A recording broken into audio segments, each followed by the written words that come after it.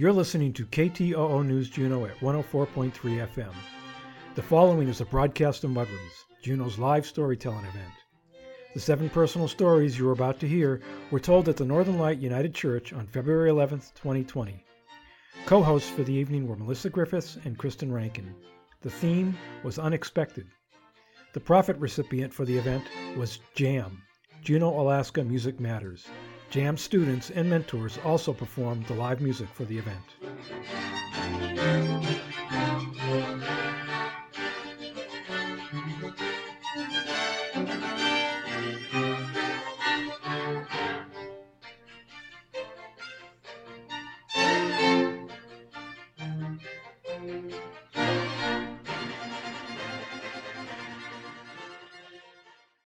Our first storyteller this evening is Christy Heron. Christy was born and raised in Iowa as part of a large extended Irish Catholic family. At every family get-together, stories were told, some over and over, and they became family lore. Christy's mother particularly loved storytelling, and she encouraged everyone, especially her children, to tell more stories and give them to her as gifts. When Christy told her mother that she was storytelling here tonight, her mom had said she'd try to make it if she could. Unfortunately, she passed away this fall, so she can't physically be here tonight, but you can bet she's here in some fashion. Christy would like to dedicate this storytelling experience to her mother, Joanne Knight Heron. Welcome to the stage, Christy.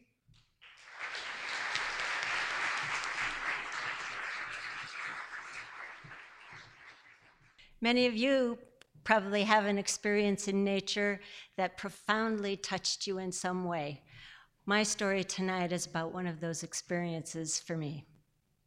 I was backpacking with my friend Jack in late summer in Glacier National Park. On our second morning, we awoke to brilliant sunshine and crisp, cold air. We only had 5 miles to go that day, so we had a leisurely morning and just let the day warm up a little bit. Our next section of trail was through some rugged and rocky terrain across the flanks of Mount Jackson and climbed 1,600 feet up to Gunsight Pass. We took our time. We stopped frequently to rest and cool off and admire the sweeping vistas of the valleys below and the lake, and then the 2 towering 10,000-foot peaks on either side of us. And we diligently scanned the upper ridgelines and slopes in hopes that we just might see a mountain goat. As we got closer to the pass, the trail got steeper and narrower and more exposed. I was in the lead, and we came around the corner, and there, not 10 feet away from us, was this big, beautiful mountain goat. Now, 10 feet's not very far away, and we were thrilled until we sort of realized that while we had stopped in our tracks to admire this goat, he was continuing towards us. It looked to us like we were going to have a wildlife encounter. Now, the Park Service, before you can get a backcountry permit, requires that you go and sit through a safety orientation where they tell you all about the perils of travel in the backcountry and what to do if you encounter wildlife. They told us about mountain goats, and they said generally they're not a problem, they're pretty mellow, but if they get agitated or feel threatened in any way, they'll headbutt you, or they'll gore you with their horns. And the way that you can tell that they're agitated is that their tail stands straight up. So I check out our goat and look and see, and sure enough, his tail standing straight up. So the other thing that they told us is that you could avoid these encounters very simply by just stepping off to the side of the trail, letting the goat go by. Oh, how I wish we could have done that.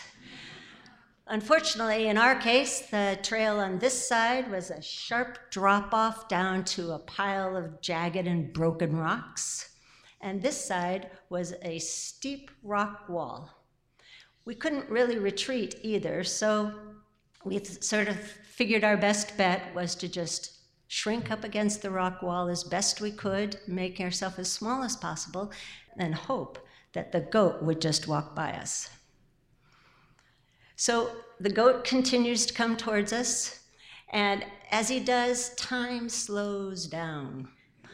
I have plenty of time to notice that he has shed his dingy white winter coat and is growing in this beautiful, white, luxuriant coat, getting ready for next winter. He has these big, dark, soulful-looking eyes that you can kind of just get lost in. His head is right about stomach height, and jutting out of it are these two big, shiny black horns that are long and pointed and look pretty sharp. So as he's just about to get to me, I push myself into that rock wall just as hard as I can, pressing my shoulder and my backpack in place, and I instinctively put both hands in front of my stomach. As he's next to me, he stops and turns his head in towards me. Oh my gosh, he's gonna gore me. But instead, he tilts his head up. He leans in towards my arm, and he licks me.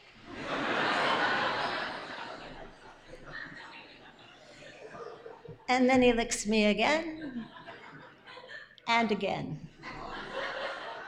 Now, a mountain goat tongue is rough.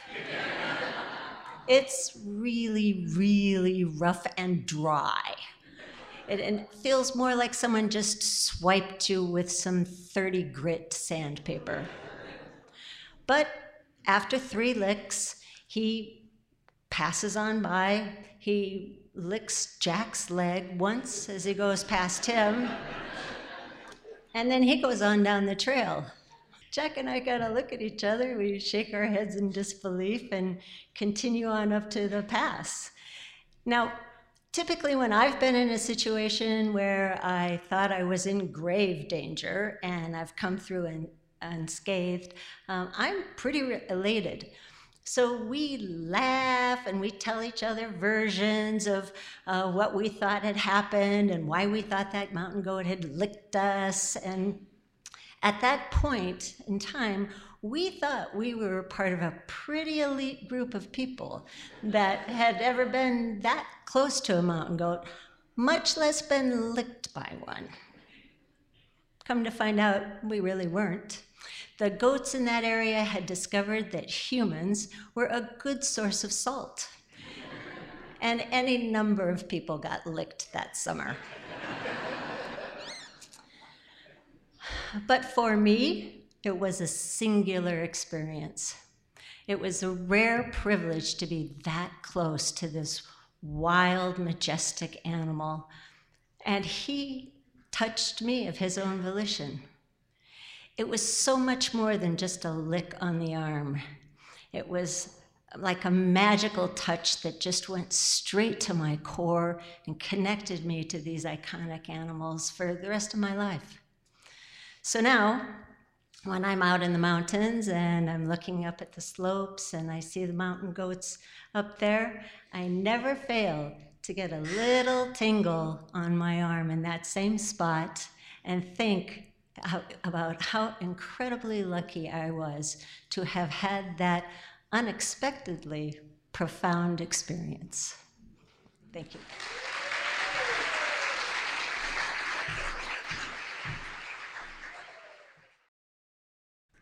Our next storyteller is Cam Burns.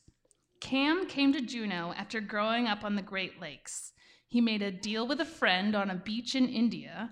This friend plays a big role in his story tonight, and this eventually brought him to Juneau. His mother once told him that he had been talking about Alaska since he was about 9 years old, and she wasn't the least surprised when he moved here. Cam is a photographer and tour guide and continues to add to his list of adventures whenever he can. Please welcome Cam to the stage.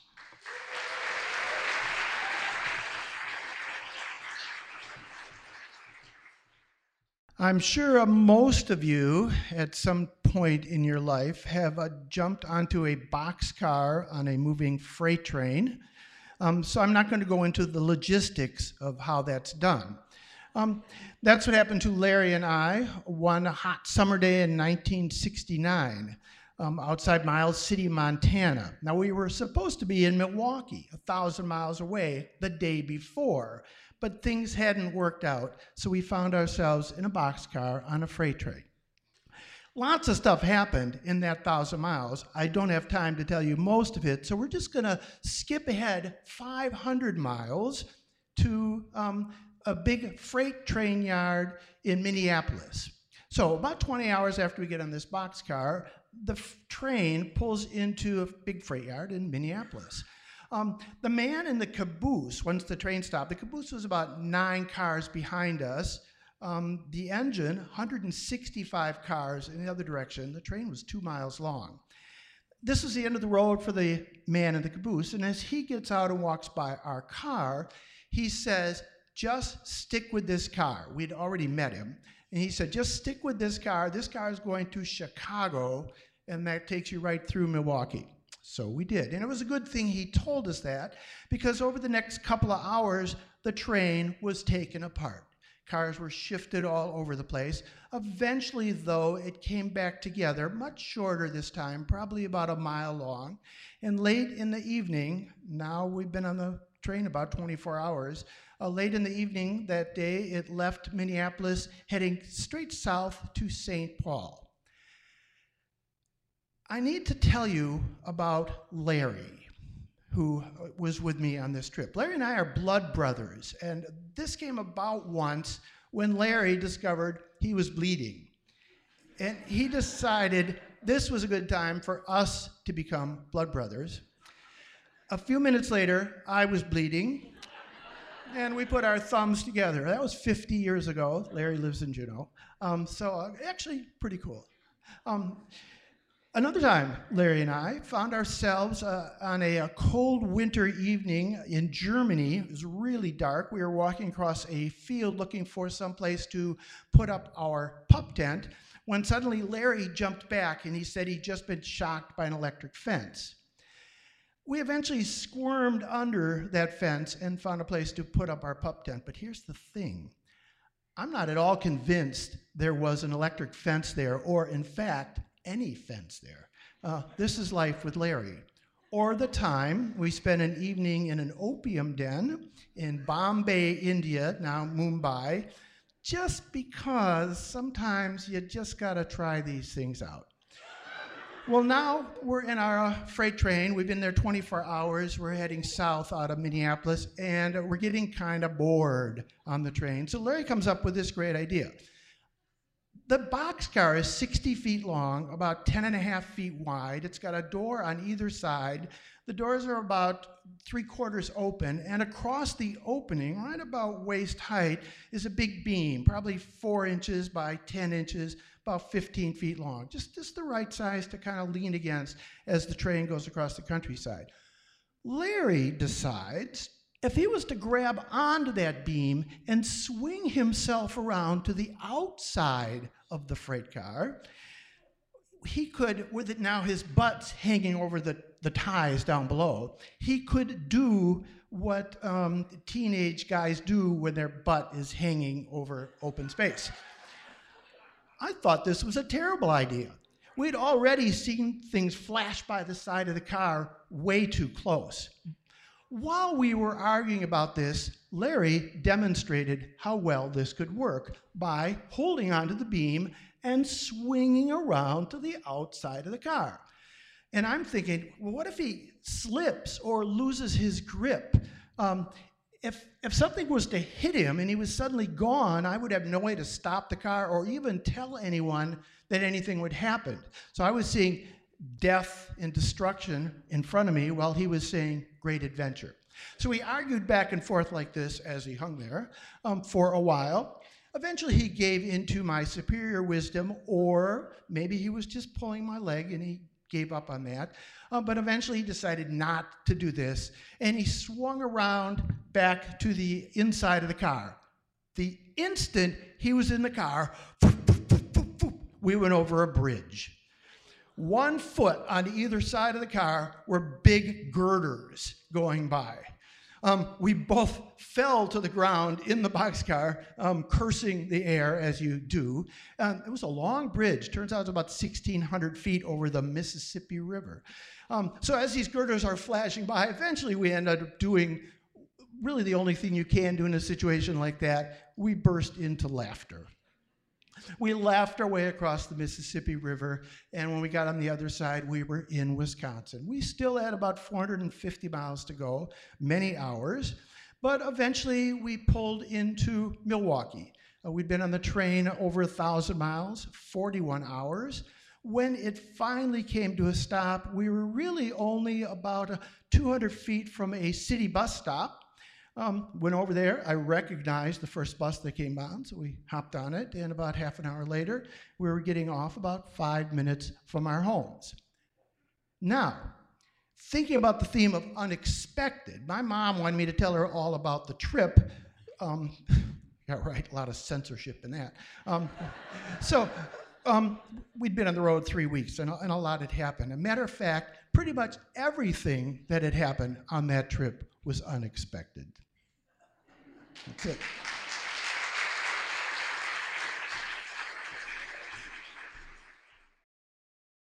Our next storyteller this evening is Ann Schmid.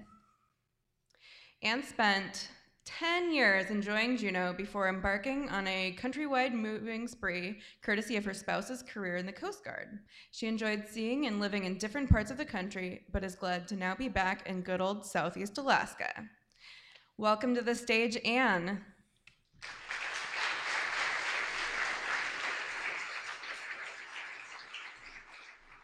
Okay, so my journey to becoming a gill netter in Southeast Alaska started shortly after I moved to town. It was in the fall of 2002. I was really lucky because my sister already lived here, so my entry into this nice town was very smooth. She had a place for me to stay, and she had great friends for me to meet. But I didn't have a car that first winter, and I was feeling really claustrophobic because I'm from South Dakota, and it's just kind of, you know, amber waves of grain and rolling hills as far as you can see. And as the winter set in and these mountains going right into the ocean, it really threw me a bit. And I was feeling hemmed in, a little claustrophobic. And so when the weather would break and we would get days like we did today when it was so sunny and the blue skies, I would kind of seek out wide open spaces. And back then there wasn't the whale park, so the best place was the boat harbor. And that's where I found myself, because I lived downtown, so I could walk there easily. And I did, and I quickly learned that I loved the boats. I loved looking at all of them and learning about them, and I knew that I wanted to get out on them. And so that is what I worked towards. And I benefited early on greatly from the whole concept of if you see it, you can be it. I'm sure you've heard of it, but it's the whole idea that a little bit of diversity and inclusion leads to a lot more. And 6 months after moving to town, I was invited to go on a 500-mile boat trip with 2 other women. We went from Prince Rupert to Friday Harbor in Washington. Like I said, it was about 500 miles, and Captain Deborah was a serious recreational boater. She was skilled. And not only that, but she was so generous with her knowledge. She taught me how to anchor a boat and how to time the tides for safe passage. She taught me how to navigate. It was just wonderful. And then a couple years after that, I worked with Captain Cheryl, and Captain Cheryl was really a professional, and she was so competent and also so friendly and easy to be with. She really inspired me that I could just be who I was and also work on the water. And so I eventually did. And those 2 experiences were so important because when I was thinking about becoming a commercial fisherman, it wasn't could I, it was did I want to. You know, I kind of knew I could. And so I did. And I have to say something about my husband, but if I talk about him, I'll cry. So I'll just say that he really believed in me too. And so we went for it. And we bought a boat. It was a fixer-upper, and we did a lot of work on it, and we fixed it up, and I fished that first year. And it went well. You know, it's a well-managed fishery. There's lots of rules to learn, and I learned them. The state tells you where to fish and how to fish and what equipment you can use. And so I learned those rules. And then there are unwritten rules that you have to learn. And a lot of times it was just other fishermen telling you different ways we could all work together to keep the fishery smooth on the water, you know, operating smoothly so our nets didn't run into each other. And so we could take turns at certain sets and everybody could get a chance. And I learned those because I didn't want to make waves. Ha ha. And so I tried my best not to. And that first year I was able to pay my bills, and we had a lot of bills. And we had like 6 figures in debt. It was big. So I paid some bills that year, and it had been hard on me. The stress had been hard, but I kind of recovered that winter and came back for my second year. And my little brother was coming up to deckhand, so I was pretty excited. And we had a good time, a really good time. But I had encountered some hostility on the water, and that first year, the hostility was along the lines of Forrest Gump on the school bus, where he couldn't find a seat, and he was trying to find a seat, and everybody said, "Seats taken." And for me on the water, sometimes it felt like no one wanted my net. You know, the spot was taken. And it was okay, I got through it, but it was hard. And so that second year comes around, and I'm out there with my brother. We're having a good time, and we get through the height of the season, which is really nice. You know, it's July and it's busy.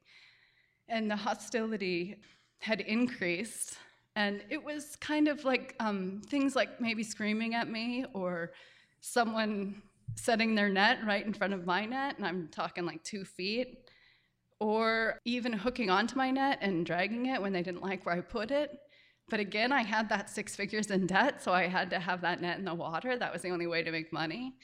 And so I kept fishing and got through it. And so anyway, I paid my bills, and the season slowed down, and I was out fishing, and the day was calm, and it was sunny, and I was by myself because there weren't that many fish around.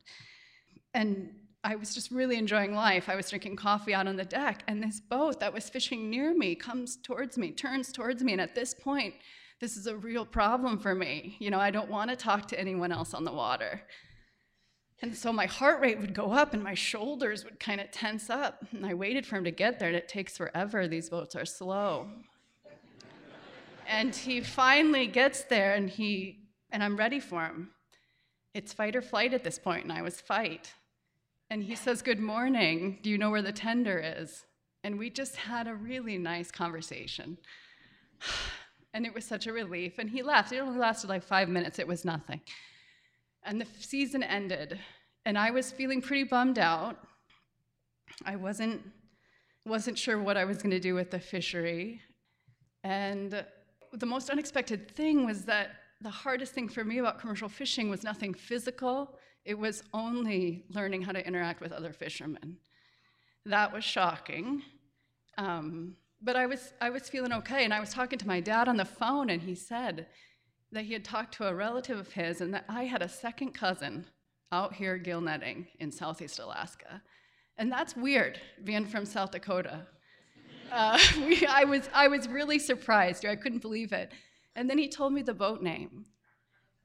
And it was that man that I had talked to that morning, who was so friendly to me and who gave me a real encouragement out there on the water. And how crazy is it that, you know, our grandpas were brothers running a business together in South Dakota, and we met as strangers on the water gill netting in Southeast Alaska. Thank you.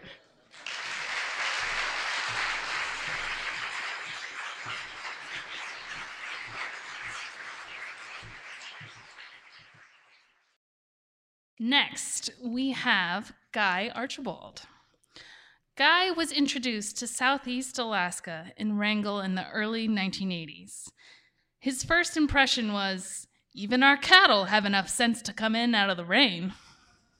But the rain became the pulse of his life, drenching his days in beauty, offering adventures in the mist, and drumming him to sleep at night.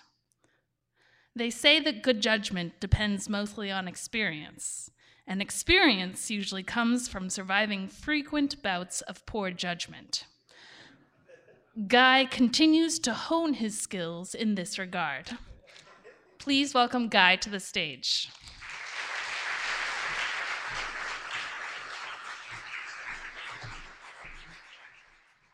Growing up, my family lived high in the mountains of Colorado, far from town and far from most other houses. During the summer months when we weren't in school, my mom would get tired of all the kids being underfoot, and she would kick us outside and just say, "Go play." So entertainment was pretty much up to our own devices. We used to fashion go-karts out of random wheels we would find and race them down dirt roads. We would drag scrap lumber 60, 70 feet up into spruce trees to build tree houses. We would conquer steep mountain cliffs using discarded clothesline. Pretty much anything was game as long as it didn't create too many trips to the emergency room. Eventually, the goal of our entertainment became trying to make things explode. It started with a small collection of firecrackers that we had gotten through the out-of-state cousin black market, because fireworks are illegal in Colorado because of the fact the state is one pop bottle rocket away from burning down to sea level. Firecrackers are about as entertaining as their names tend to denote. Ladyfingers are kind of a yawn. Black cats sound much more ominous and pack a little more punch. But the true king of firecrackers is the M80. It even sounds like military ordnance, and it was made to look like a stick of dynamite, a red cylinder with a green fuse sticking out of the side. The M80 is what taught my brothers and I the unexpected reality of shrapnel. Luckily, it did not come in the form of flying shards of glass or metal. One of my brothers thought it would be funny to stick an M80 in the side of a large ant pile. He lit the fuse, and we stood back what we thought was a safe distance, and after the rush of the explosion and the adrenaline faded away, each brother looked at the other and noticed that he was covered head to foot with hundreds of angry red ants. This is also when we found out how far it was to the nearest stock tank. When we ran out of firecrackers, we went to the old standby, and that was throwing aerosol cans into the burn barrel. But we soon ran out of those. And that's when we discovered Dad's oxyacetylene tanks. It started off small. We'd fill a little balloon and tie it off on the end of a stick and hold it over a candle, and it'd make a pretty satisfying little pop. But back then, we didn't really have a lot of plastic containers or bags or anything, so we quickly moved on to the idea of filling up a large tractor tire inner tube, the kind that we used to use sledding down the hill. Overcoming various technical aspects occupied our minds so that we never really thought, is this a good idea? We found the little wrench that removes the valve stem, and we got some silly putty, and we fashioned a fuse out of some baling twine dipped in kerosene. We filled up the inner tube and put the fuse in and packed it with the silly putty and wrapped some black tape to hold it together. The mere fact that it took almost an hour to fill this tube to its bulbous proportions gave us enough pause that we thought maybe we should launch this in an irrigation ditch and hope the current creates a little more distance between us and it and that. That's what we did. Unfortunately, when we lit the fuse, instead of burning slowly from one end to the other, the entire length just burst into flames. Uh-oh. So we took off running. To say what happened next was unexpected is a serious understatement. It's all I remember is I'm running through this field, and the first thing I noticed was all the hair from the back of my head moves forward. And all the tall grass around me immediately hugs the ground. There was no sound of an explosion or anything, so there's a little disconnect about what was causing these weird phenomena. And that's when I noticed that even though my legs were still running, my feet were no longer contacting the ground. and they were slowly outpacing the rest of me. I landed on my back and slid to a stop, and I rolled around, and that's when I noticed the large fireball and mushroom cloud rising up. Now, as a kid of the 60s, we were well aware of what mushroom clouds were. We had sat through many hours in school, mushroom clouds throwing battleships in the air and pulling the rug out from under trees and cities. We knew that they were deadly from the fallout, they were evil, and they were Russian.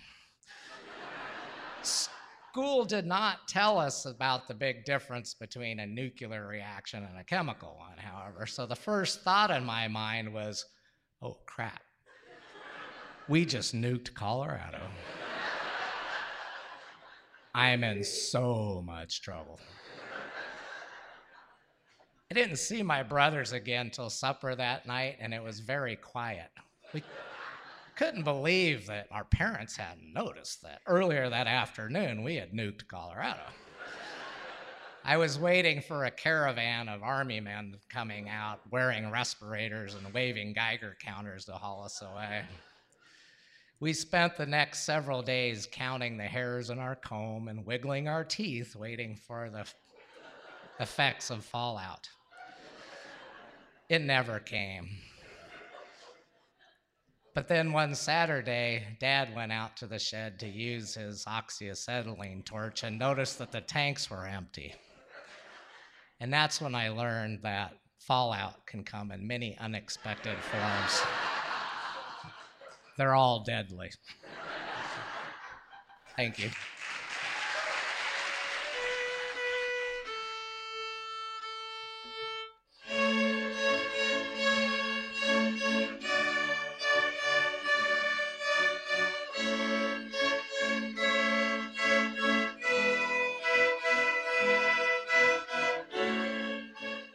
You're listening to Mudrooms, Juneau's live storytelling event on KTOO Juneau at 104.3 FM. These stories were told on February 11th, 2020. The theme was unexpected. We have a full lineup for our last two shows this season, but we'll be looking for new storytellers for our 10th season, which begins in September. The themes will be announced during our last show in April. In the meantime, go to mudrooms.org where you can listen to some of the 500 stories that have been told during our first 9 seasons.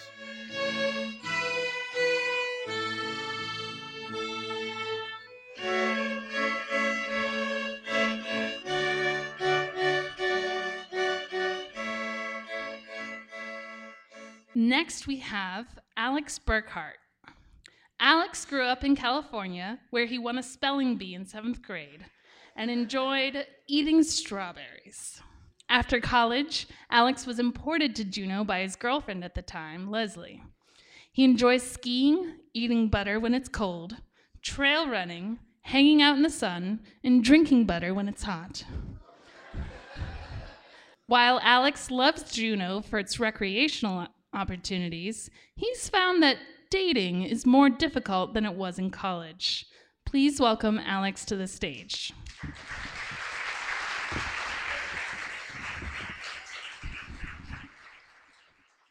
Like many people who moved to Juneau, when I moved here, I didn't think it was going to be for the long term. I came up here with my girlfriend at the time, who we'll call Leslie, and she came to Juneau to go back to school. And she was also a musician. And she was great, but it just didn't quite work out between us. And so we split, and I stayed in Juneau. And a number of months after that, I was looking for love. And so I went on the dating app Tinder. You know, small town, it's great. And I matched with my friend who we'll call Miranda. And Miranda and I had known each other for about a year and a half. We were good friends. And she was an outdoor-minded gal as well. She liked to go skiing and hiking, and she also worked in the outdoors sometimes, and she was just a really cool gal. She was super confident, and she was always very expressive. And so we exchanged a couple messages on Tinder, but nothing ever really came of that, and we just kept on being friends. And a few months later, it's now cruise ship season. And boy, are there a lot more people on Tinder in the summertime. So I matched with this other girl, we'll call her Tammy. And Tammy works in Alaska in the summer times, and she is a wilderness guide, and she works off of these small cruise ships, and she's in town 1 day a week. And she takes people into bear country, she drives skiffs to get to shore. She's this total hippie chick, and I thought she was super cool. And so we decide to go on a first date. And this is my first Tinder date ever. And what better place for a first date than the Alaskan bar?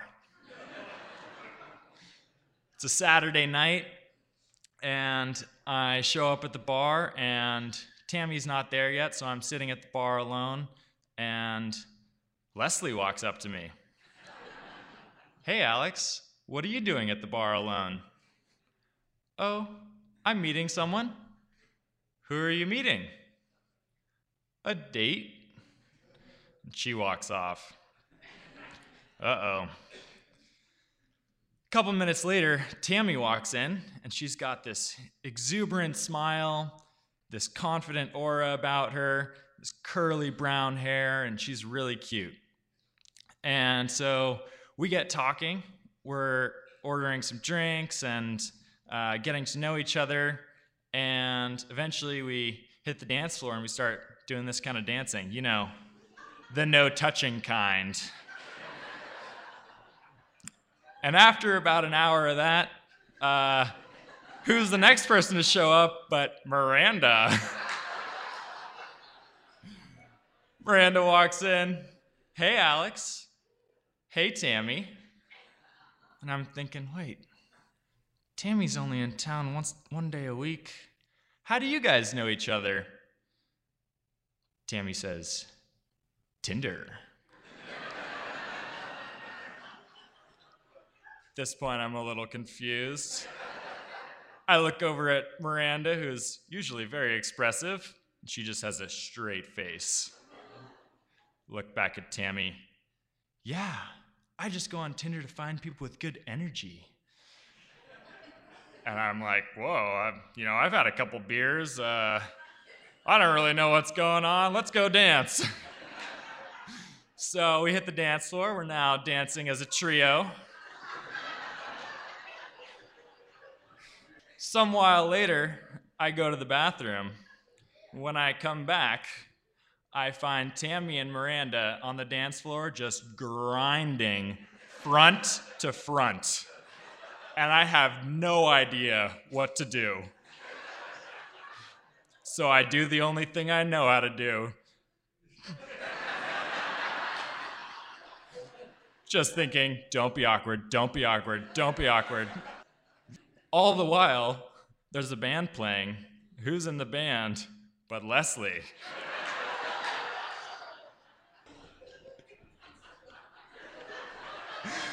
The end of the night's rolling around, and Tammy decides it's time for her to head out. "Bye, Alex. It was nice to meet you. Bye, Miranda. It was good to see you again." She walks out, and then Miranda's phone starts to buzz. She pulls it out. She's getting some text messages. She says, "Alex, I'm really sorry. She was so cute. I've got to go." And she's gone.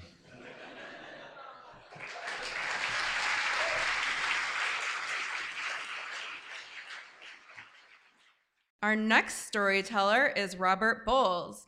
Robert was born in Atlanta, Georgia, and lived there for far too long before moving to St. Augustine, Leeds, England, Chicago, and Juneau, where he never expected to be so long. Robert is endlessly curious about most things. He likes to try new things and new skills. In some ways, he's living his life backwards, and hopefully, by the time he's 80, he'll be really interesting. Let's welcome Robert to the stage.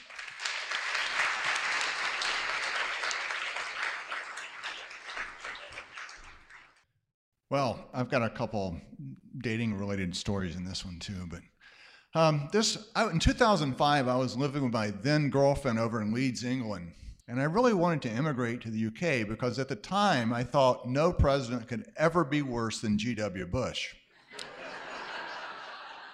But immigration really isn't that easy. So I would spend summers back in the US. And I had gained a little weight from drinking too many beers in the English pubs, so I bought myself a bicycle, and I did the bicycle ride across Georgia, which is 400 miles. Then I thought, oh, that's really cool. I think I'd like to be a bicycle mechanic or a bicycle tour guide. So I took a bicycle mechanics course, and then I started looking for jobs. And I thought, I'll get a job in Hawaii or Alaska, and it'll be really cool. I'll get paid for it, and maybe go back with $1,000 or $2,000 and have a lot of fun. So I found a job in a little town in Alaska, Juneau. And I didn't know a lot about it, and I didn't do a whole lot of research. I landed here on May 4th, or maybe it was May 5th. I don't really know because it's right around midnight.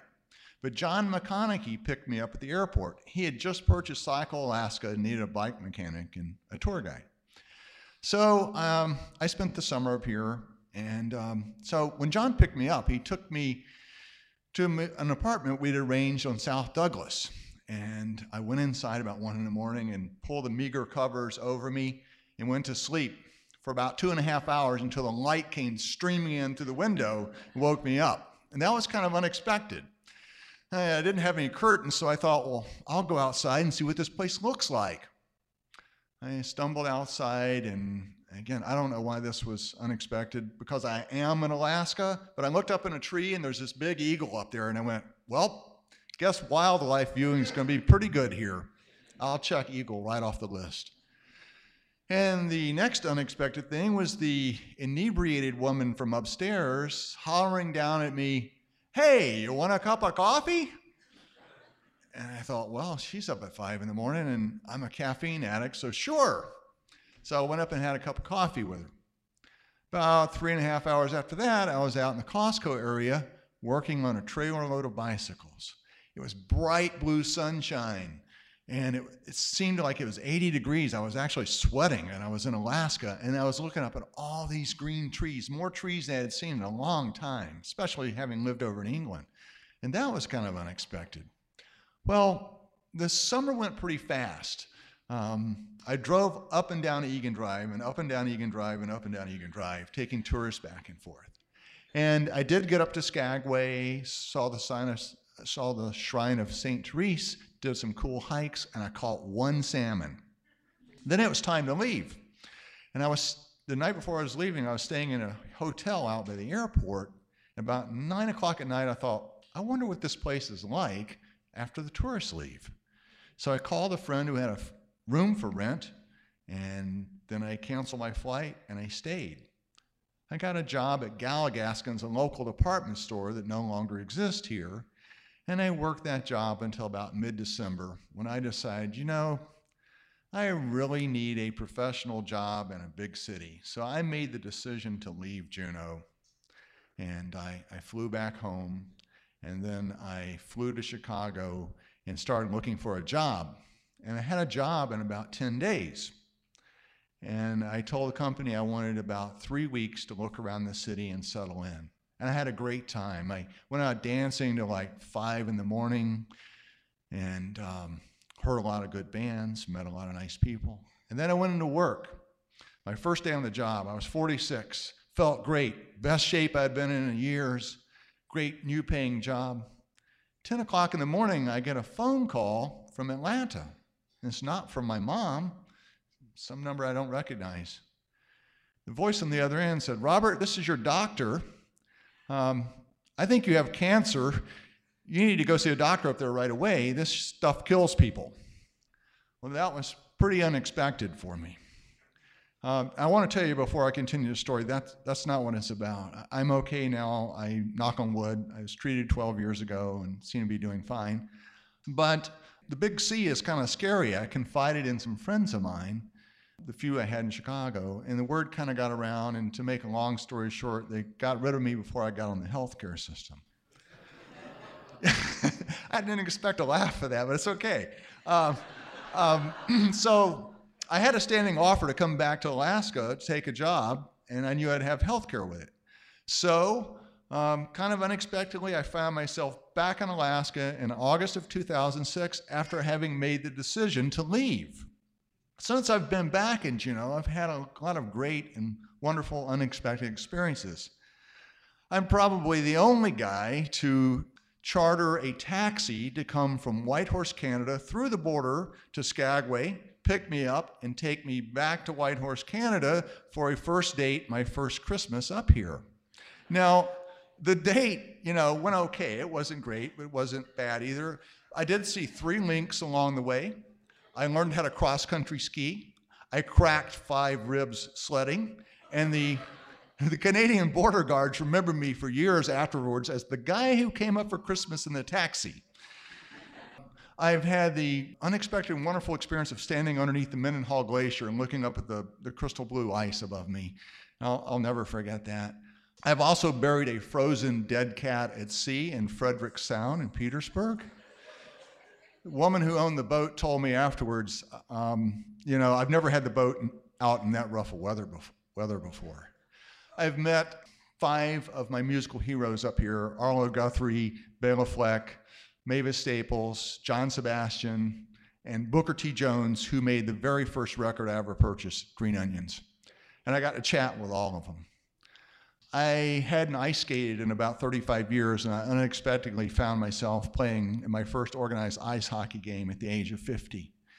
And last year, I got up the courage to apply for the Alaska Folk Festival, and they gave me a spot. Yeah. I thought it was just going to be me and a ukulele, but I ended up fronting a band and singing in front of a crowd for the first time ever in my life, and I thoroughly enjoyed it. So I'd like to say that Juneau has helped me to discover, and in some cases rediscover, things inside myself and in the world around me. A friend here in Juneau once told me, if you have a talent, Juneau will bring it out in you. And another one said, Juneau is like a laboratory to teach you how to live.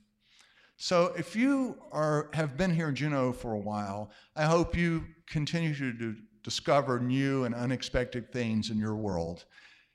And if you're new to Juneau, I hope you stay here long enough to discover unexpected things too. For me, after expecting to be here only 3 to 5 years after coming back, I unexpectedly find myself here 14 years later, very much in love with my adopted hometown of Juneau, Alaska.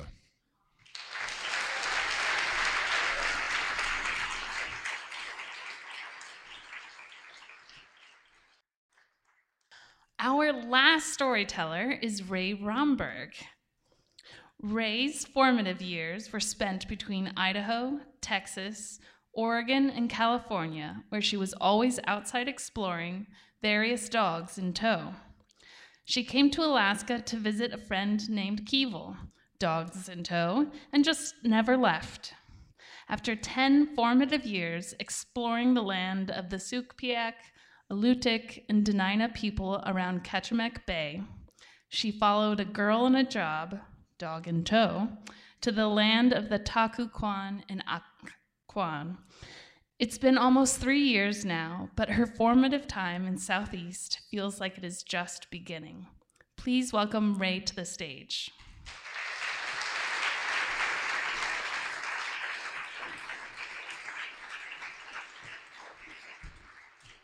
My friend Keeval was the kind of friend who was always getting you in trouble.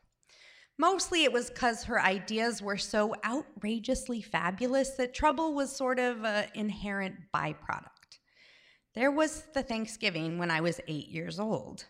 When she suggested I take a ride on her space trolley, this really cool zip line in her front yard, of course, I said yes, despite the fact that I was wearing a full-length, brand new blue holiday dress that my mom had required me to wear.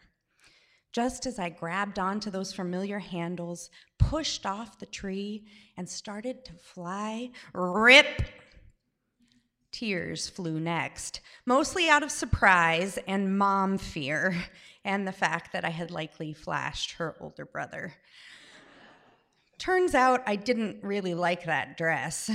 Turns out I didn't really like dresses at all, but that realization was still a few years out.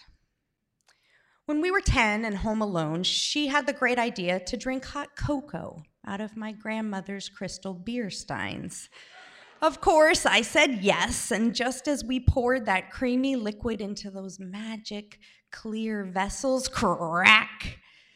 Tears poured next. Surprise again, and mom fear, and the fact I didn't know what the hell to do with the broken mugs. Fast forward about 10 years, and we were both on a break home from college. When Keeval offered to shave my head, I did hesitate, but only long enough for her to grab the scissors and cut off the braid that was hanging down my back. Bzzz. Just as the last locks of my golden hair fell to my childhood bathroom floor, I caught sight of myself in the mirror. Tears fell next. The face looking back at me was totally unfamiliar, freed of 2 decades of enforced femininity, ready for something new. The full realization was still a few months out, and well, it turns out I really should have been crying out of mom fear because boy, was she pissed when she saw me. You'd think after that legacy of tears, I would have just stopped answering Keeval's phone calls. But 5 years later, there I was, on the phone with her as she proposed that we drive on bikes from New York to Maine, despite the fact that neither of us had ever been more than 10 miles on a bike at a time. Of course, I said yes. So we set off on a pretty mild September day across the Brooklyn Bridge, heading north into Westchester County, where we had our one of 2 planned nights, places to stay. You see, the idea was just to find places to camp along the way, which worked pretty well in New York and throughout most of Connecticut, although we relied more on campgrounds than we had planned or our budget really allowed. We were constantly scouting, trying to find places to pitch a tent where we would go unnoticed. Being something of a rule follower, as evidenced by all that mom fear and the fact that it took me 20 plus years to figure out some pretty key things about my identity, well, that clandestine camping produced a lot of anxiety. One night, we found ourselves in a tiny Massachusetts town, about halfway through our trip, right at dusk. There was no campground and no good place to stay. So finally, we just coasted around the back of a school, across the really smooth expanse that was the basketball court, to the playground. We tucked our bikes behind the slide and, sleeping gear in tow, climbed up onto a play structure, where, stretched tall, we could just barely fit on one of the landings. I was so relieved to be out of sight, hidden from view with those slats on the side of the play structure and the darkness that was starting to fall. I had just sort of begun to relax my weary body when we heard it, the crunch of tires. Suddenly, a bright white light painted a stripe across the grass, across the bottom of our play structure, and then stopped, illuminating the basketball court. Keeval and I exchanged panicked glances. A truck had parked, and even though its engine turned off, the lights didn't. We had been discovered. I was sure of it. We were going to be yanked from our cozy spot and thrown in jail. I pictured mugshots, I pictured fingerprinting, and worst of all, I pictured the one phone call. Mom fear flooded me instantly before the truck door even opened. Finally, we heard the creak and then silence. Some quiet rustling and then more silence. What were they doing? Were they loading a gun? Were they taking aim? Was this small transgression going to end not in a night in jail, but to our ultimate demise? I grabbed Keevil's hand and we pressed ourselves to the base of that play structure, peering through the slats. Slap, slap, swish. A figure, tall, glided into view onto the court where it stopped, arms raised. Keevil and I exchanged confused glances. It was too far away to really see the face, but we could tell it was a man, and he had this halo of white hair around his head, illuminated by the headlights of the truck. After what seemed an eternity, he leaned towards the darkness where we were hidden and pushed into movement. Impossible movement, unexpected, beautiful, graceful movement. He painted an arc with his body around the court, arms flowing. Once, twice, 3 times he circled before cutting to center court, where even more impossibly, he started to spin. Faster and faster he spun, arms pulled to chest until he was a perfect blur. A perfect skater's spin. Skates. Roller skates. This man was inexplicably, unexpectedly, impossibly, and so beautifully roller skating in the 10 p.m. darkness of this tiny Massachusetts town. He moved with this wild abandon that I could only dream of. Without worry, without anxiety, without rules or requirements, I wondered what it would be like to feel that free. And yet he was skating in the darkness, hiding this wonder, this magic from view. I wondered what it would be like to get to an age where my hair was that white and still be hiding. Well, some progress has been made, but I think the full realization is still a few years out. Thank you.